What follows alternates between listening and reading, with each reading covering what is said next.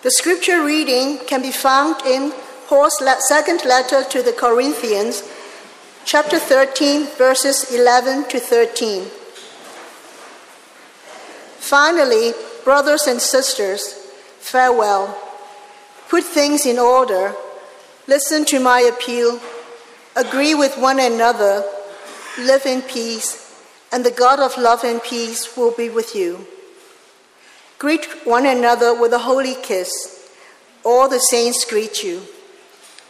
The grace of the Lord Jesus Christ, the love of God, and the communion of the Holy Spirit be with all of you. This is the word of the Lord. This day on the church calendar, as I mentioned at the beginning, is known as Trinity Sunday. And Trinity Sunday always follows immediately after, the very next Sunday after Pentecost. And it's the last important day on the church calendar until the beginning of Advent. And all around the world today, at least in the more liturgical churches, the focus is going to be on the Trinity.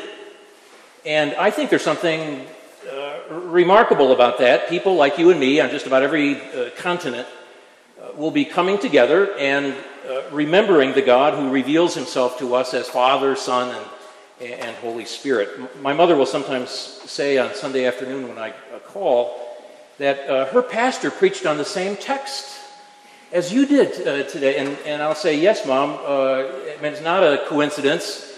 I'm glad to hear it, but I'm not surprised. There is a reason that happens. Anyway, let's read together one of the classic texts in Scripture about the Trinity, though a text that does not use that word. And there are others, of course. We heard one in the first lesson for today, but this is probably the best known, and it's found in Matthew chapter 28, beginning with verse 16. Now the 11 disciples went to Galilee to the mountain to which Jesus had directed them. When they saw him, they worshipped him, but some doubted. And Jesus came and said to them, "All authority in heaven and on earth has been given to me. Go therefore and make disciples of all nations, baptizing them in the name of the Father and of the Son and of the Holy Spirit, and teaching them to obey everything that I have commanded you. And remember, I am with you always to the end of the age." This too is the word of the Lord. Friends of Jesus Christ, I want to spend a few minutes with you this morning thinking deeply about a subject that is very, very important to us, but one that we seldom talk about, namely the Trinity. And there's a temptation that I feel whenever I approach a subject like this to be kind of apologetic about it. In other words, I feel as though I should apologize for getting all theological with you instead of being pastoral or practical, which it is in my heart to do. No one has ever actually said this to me, but one comment that I fear hearing is, "Doug, don't give us abstract theological ideas. This is not a seminary classroom. Just give us something to hold on to. We're struggling people. All right, so give us something that we can take home." Anne Lamott, an American writer, famously summed up this point of view in one of her early books. She was at a point in her life where she was overcome by addiction to alcohol, among other things, and so she said, I didn't need to understand the hypostatic union of the Trinity. I just needed to turn my life over to whoever came up with redwood trees. Okay, I get that. I understand the feeling behind those words. So what I want to do today is to talk about the Trinity in a way that will be helpful to us, in a way that will give us something solid to stand on. If you call yourself a believer, if you are a Christ follower, I think that this is one of those subjects that we should know about and that we should feel confident talking about.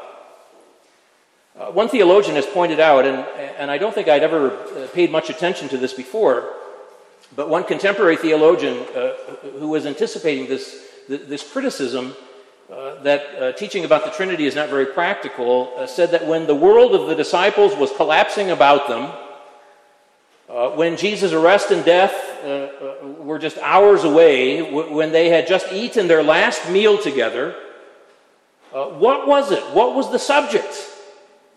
Right? That Jesus chose to talk about with them. Do you know? I'll read John chapter 17. There are long paragraphs there about how Jesus and the Father are one. I am in the Father, he said, and the Father is in me, and that's Trinitarian language. And we may not see the comfort in those words, but Jesus meant to be comforting to his disciples that night. You know something? I think that most of us know this subject intuitively. Anyone who's ever had an experience of God, whether we have the language to describe it or not, everyone has had an experience of the Trinity. And I'll come back to that in a moment because I think that's the key point. But I can't help tell you this story, which I found last week, and I like it. There's an American preacher named George Buttrick. He died more than 30 years ago, but one day, according to the story, he was sitting on an airplane and he was scribbling some notes on a pad of paper. These were sermon notes, and no one does that anymore, which shows you how old the story is. Anyway, as he was writing, the man in the seat next to him on the airplane asked what he was working on, and Buttrick very pleasantly said, I'm working on my sermon for next Sunday. I'm a preacher. And to that, the man said, religion. Well, I like to keep my religion simple, no complicated doctrines. Do unto others as you would like them to do unto you. That's my religion. And one reason I like this story is that I know how these airplane conversations go when the person next to me finds out what I do. So Buttrick, who thought faster than I usually do in those situations, said, I see, and what is it that you do? To which the man replied, well, I teach in the science department at the university. I am an astronomer. Ah, yes, astronomy, Buttrick said. Well, I don't like to get too technical about my science. Twinkle, twinkle, little star, how I wonder what you are. That's my astronomy. Why would anyone want to know more than that? So I've never been able to think that fast in those situations, to be that clever, but I like the challenge in that. And I hope you feel it, and I hope you like that challenge as well. The golden rule, not a bad place to start. Right? Just as the creator of redwood trees was not a bad place for Anne Lamott to start. But maybe there is more that we could and should know. I think that we should expect no less from our faith than from any other area in our lives. In fact, maybe you'll agree with me that we should expect a great deal more. I mean, if we're going to anchor our lives in something, if we're going to give our ultimate allegiance to something, then that thing, whatever it is, should be as strong and solid as anything you can imagine. To get back to the Trinity, it just so happens that quite a few people are talking about this subject right now, and which is amazing when you think about it, given how secular our culture is. And the reason they're talking about the Trinity is largely because of a movie, which was based on a best-selling book, both of which are called The Shack. I was hoping you recognized the title.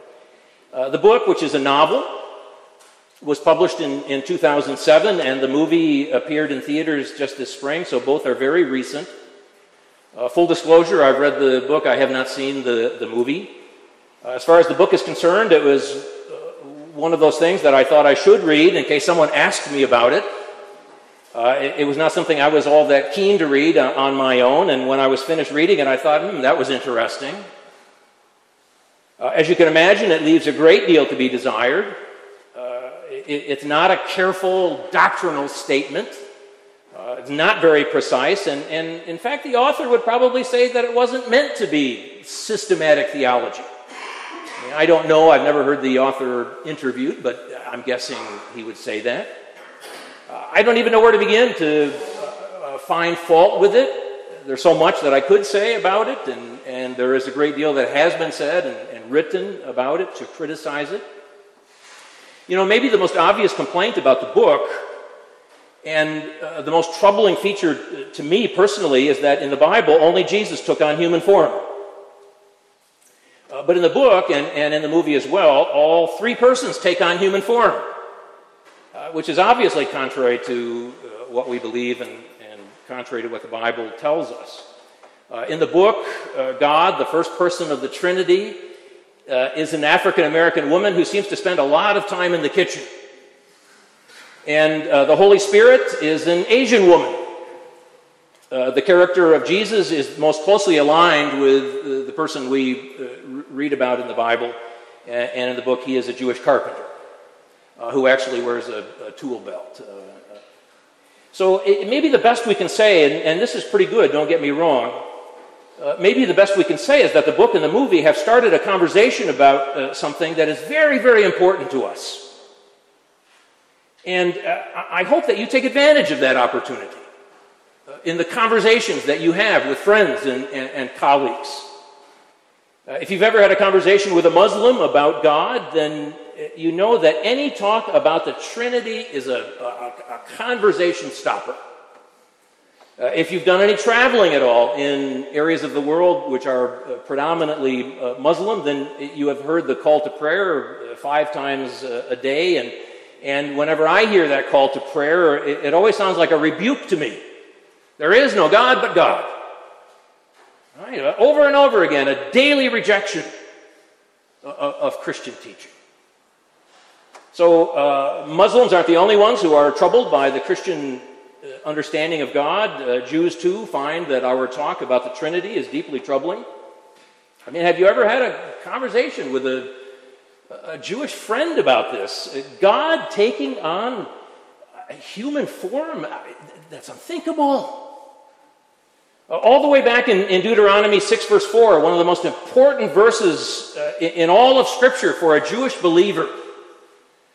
All right, we read, "Hear, O Israel, the Lord our God, the Lord is one." I mean, how much clearer could Scripture be on this subject, a Jewish believer would say. And yet we Christians insist on talking about God not as one, but as three. Why is that?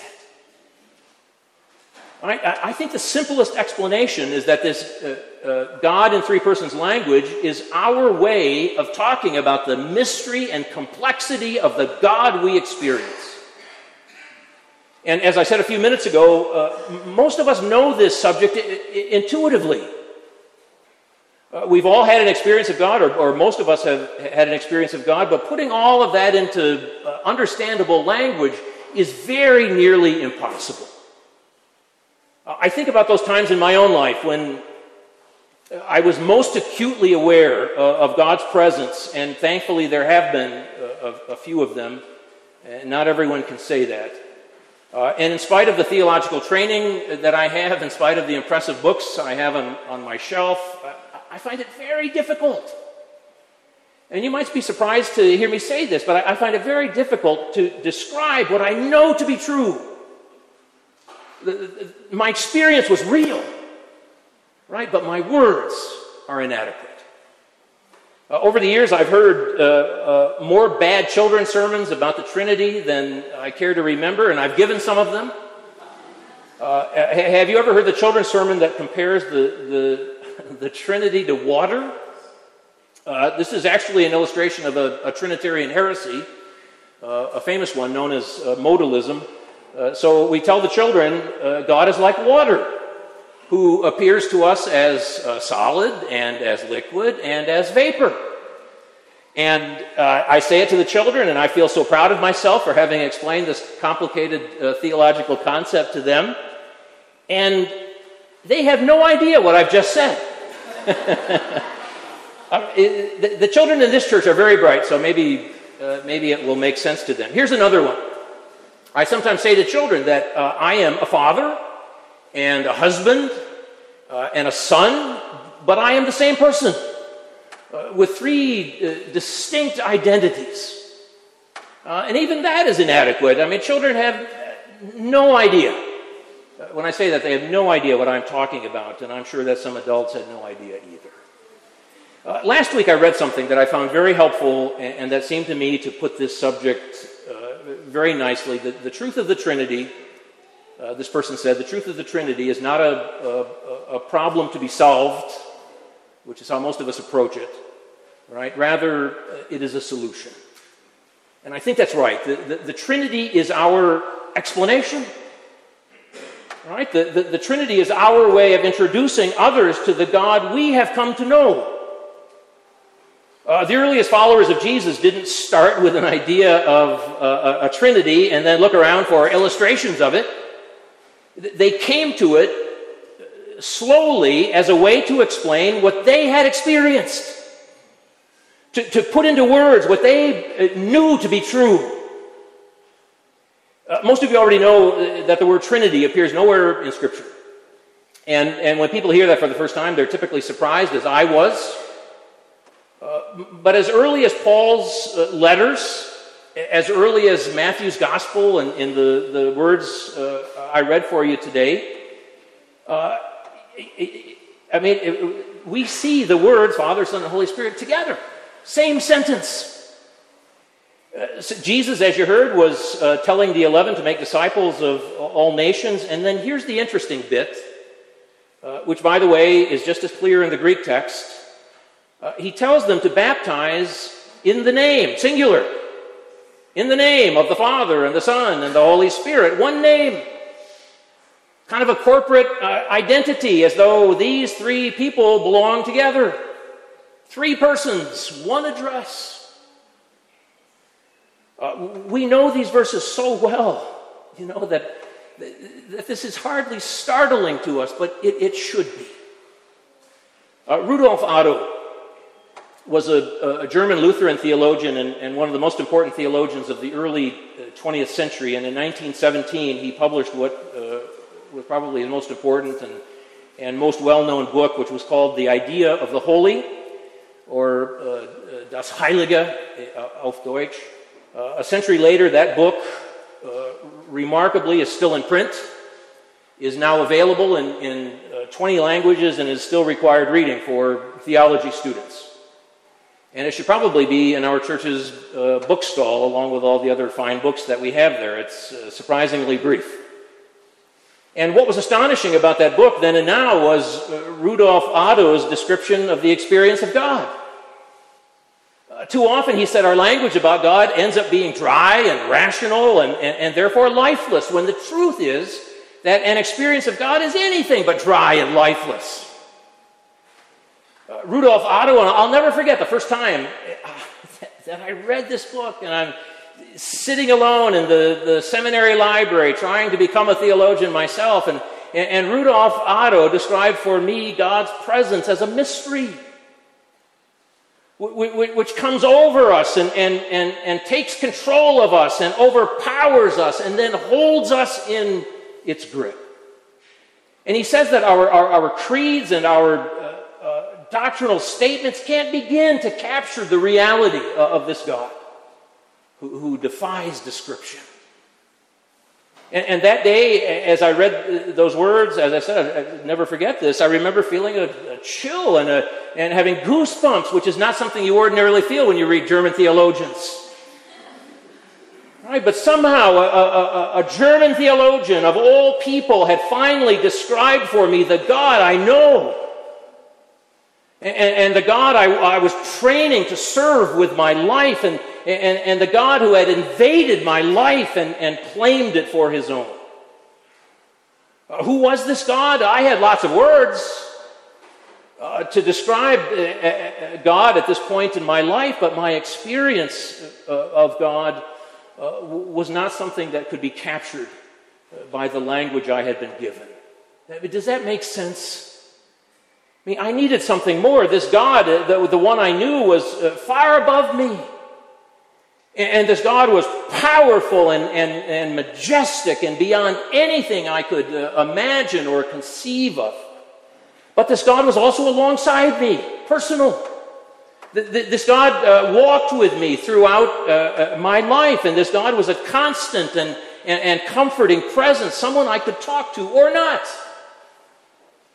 Sometimes I found that I simply enjoyed being alone with this God, aware of his presence, but feeling no particular need to say anything, just enjoying the presence of this God in my life. And then finally, this God that I had come to know was within me, a power at work within me, a power that was changing me slowly and sometimes painfully into something new. Something better than I could ever become on my own. And there it is. I mean, do you hear the Trinitarian language? God above me and God alongside me and God within me. And at that moment, I had at last found the Trinity. Right? Or the Trinity had found me. But not as a doctrine. This was my experience of God, my personal experience, and I am happy to say that it is my experience today as well. Tell me, you know that I don't let you off the hook at the end of a sermon. So tell me, how do you experience God? What language do you use to describe this God who has met you in the person of Jesus Christ, who has claimed your life, who now lives within you, who changes you or is attempting to change you from the inside out? How do you describe this God?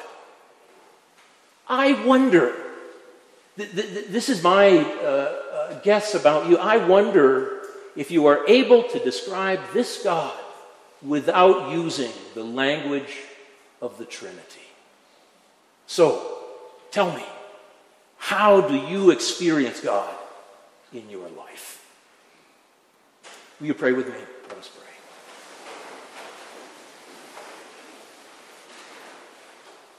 pray. God, we thank you. I mean, what can we do but give you our thanks for the mystery of your presence in our lives? We thank you for the wonderful reality that we come to know and that we are able to experience. Give us language, we pray, to say what we know to be true. Help us to know and understand and comprehend and grasp your mystery. And we offer this prayer to you, Father, Son, and Holy Spirit.